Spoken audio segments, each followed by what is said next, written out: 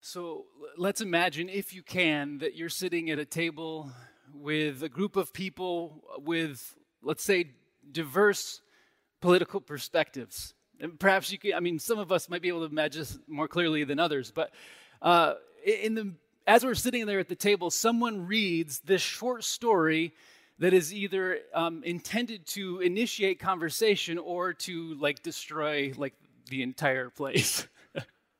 So here it is, this paragraph. A politician woke up early in the morning but didn't feel fully awake, so she stopped for coffee at Starbucks, which some of her colleagues call a woke company. This seemed to make sense because, well, coffee.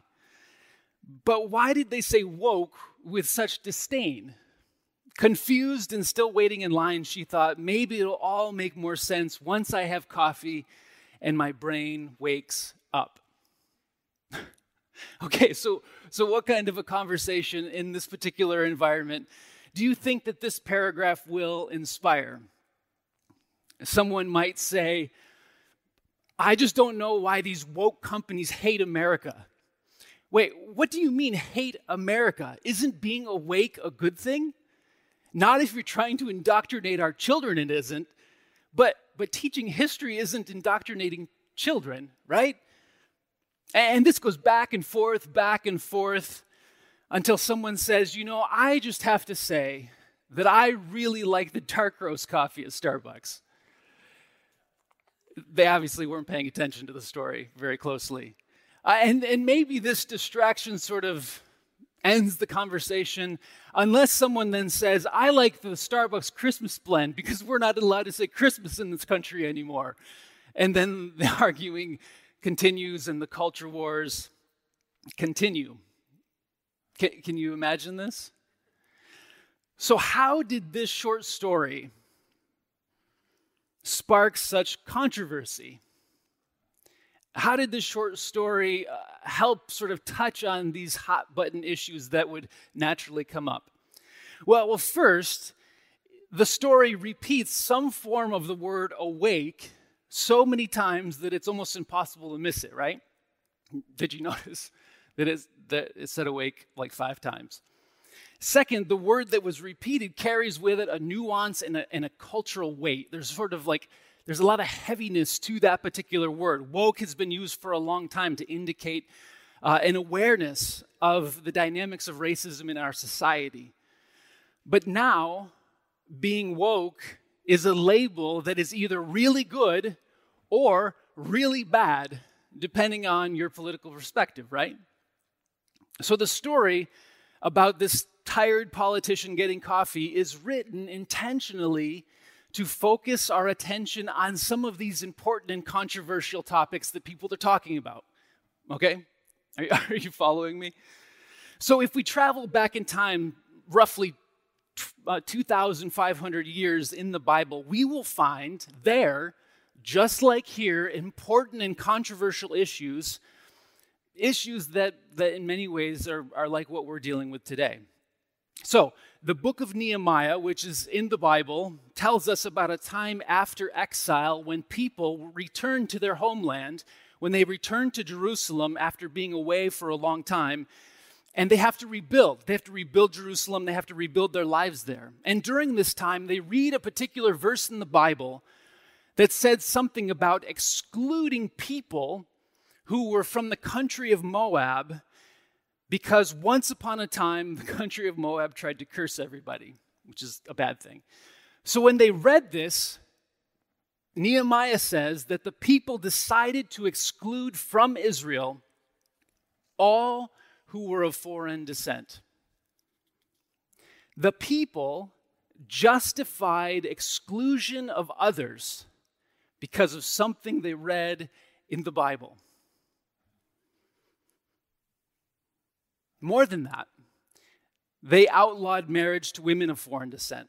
And this fear of people from other countries and other cultures was believed by many at this time to be what God wanted.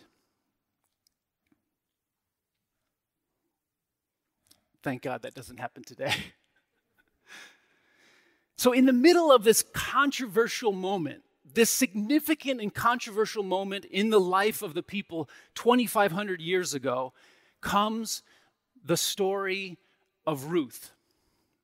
A story that we started looking at last week, which immediately plays on the fear and the prejudice of the people at that particular time.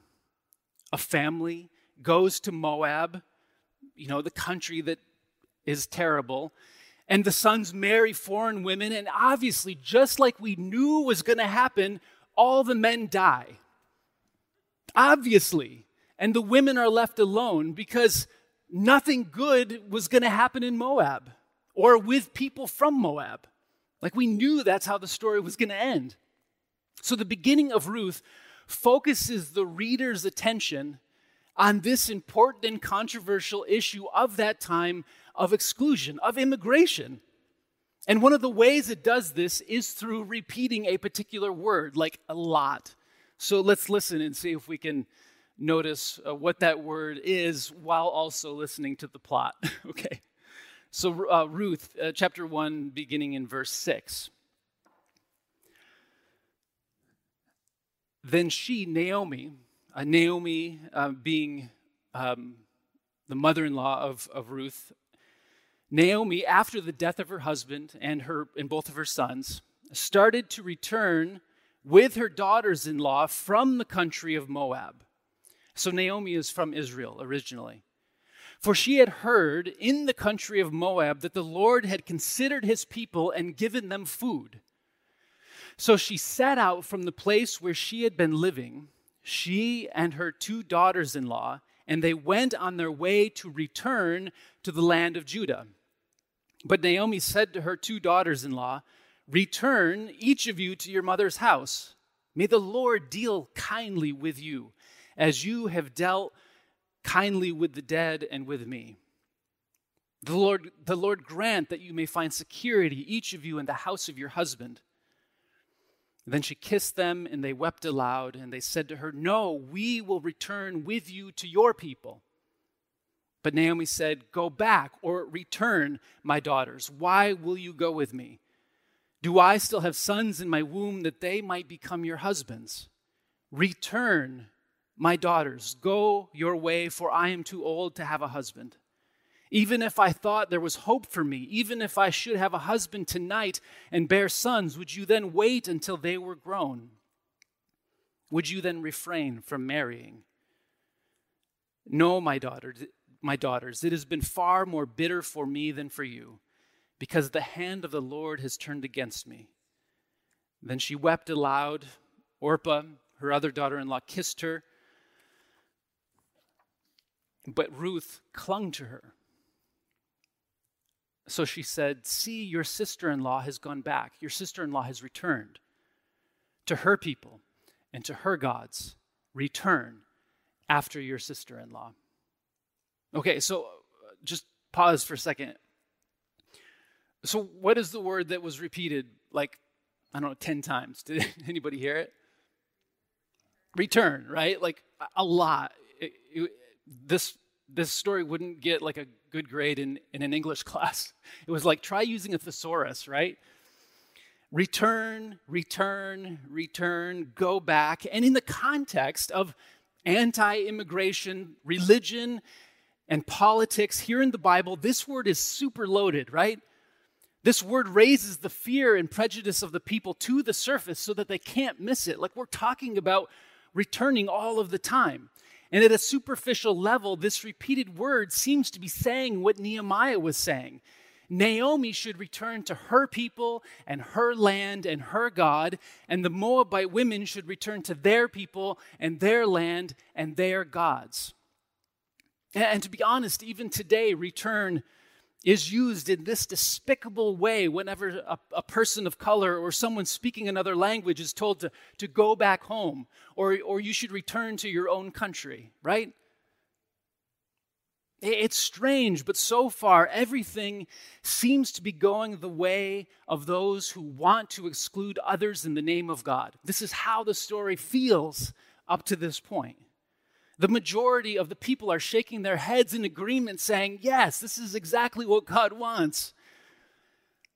until verse 16, when Ruth speaks and says to Naomi, "Do not press me to leave you or to turn back from following you. Where you go, I will go. Where you live, I will live. Your people shall be my people, your God, my God. Where you die, I will die. There will I be buried. May the Lord do thus and so to me, and more as well, if even death parts me from you."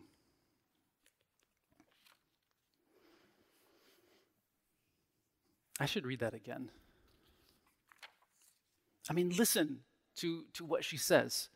"Do not press me to leave you or turn back from following you. Where you go, I will go.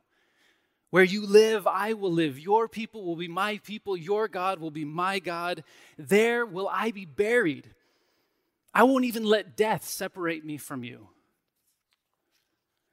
This is such a powerful and honestly a provocative shift in the story. First, because Ruth is this despised foreign woman.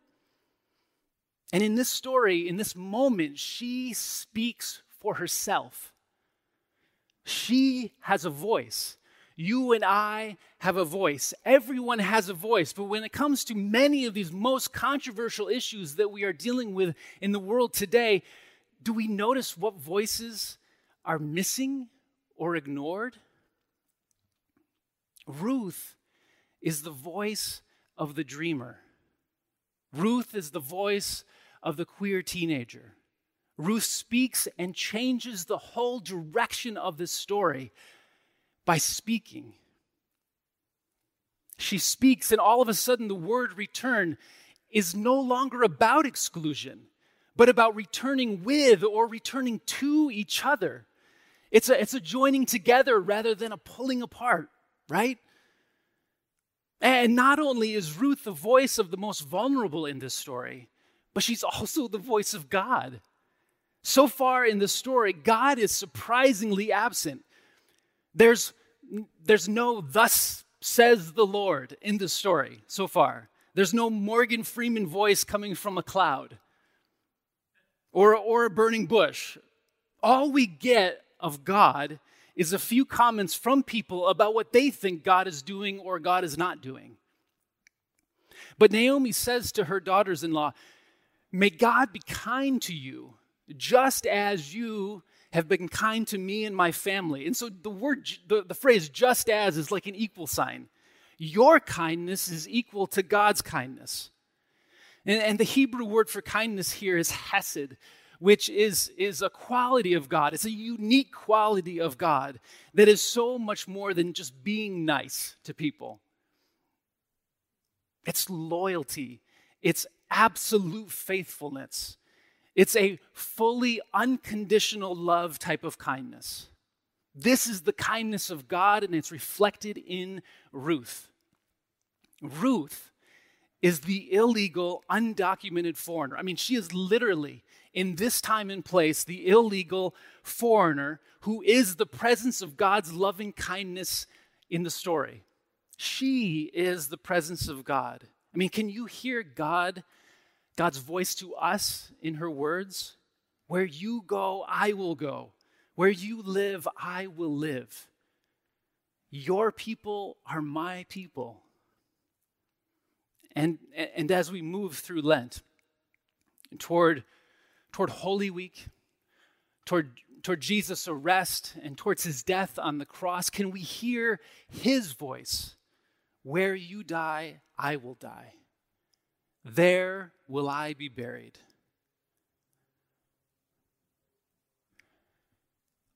Not even death can separate us.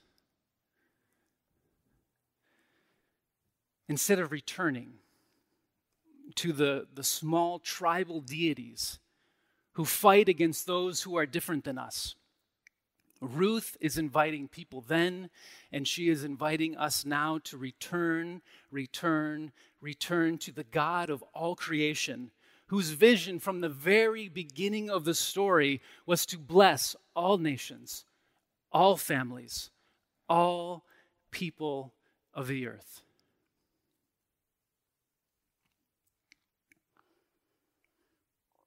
So Naomi returned, together with Ruth, the foreigner, the Moabite. The story doesn't let us forget who she is.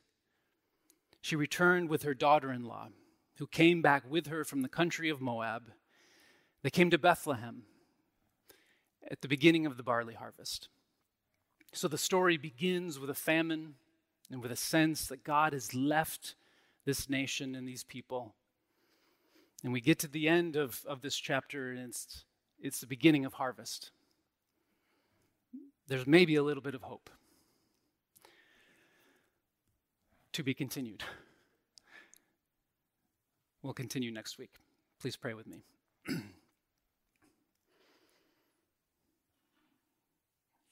Jesus, help us to hear your voice. Help us to return to this wider vision of who God is. Help us to see one another. Help us to notice you speaking and acting through the people around us, especially those who are different than us. Help us to see more clearly. Help us to listen to one another with more kindness, with more openness, and with more love. In Jesus' name we pray. Amen.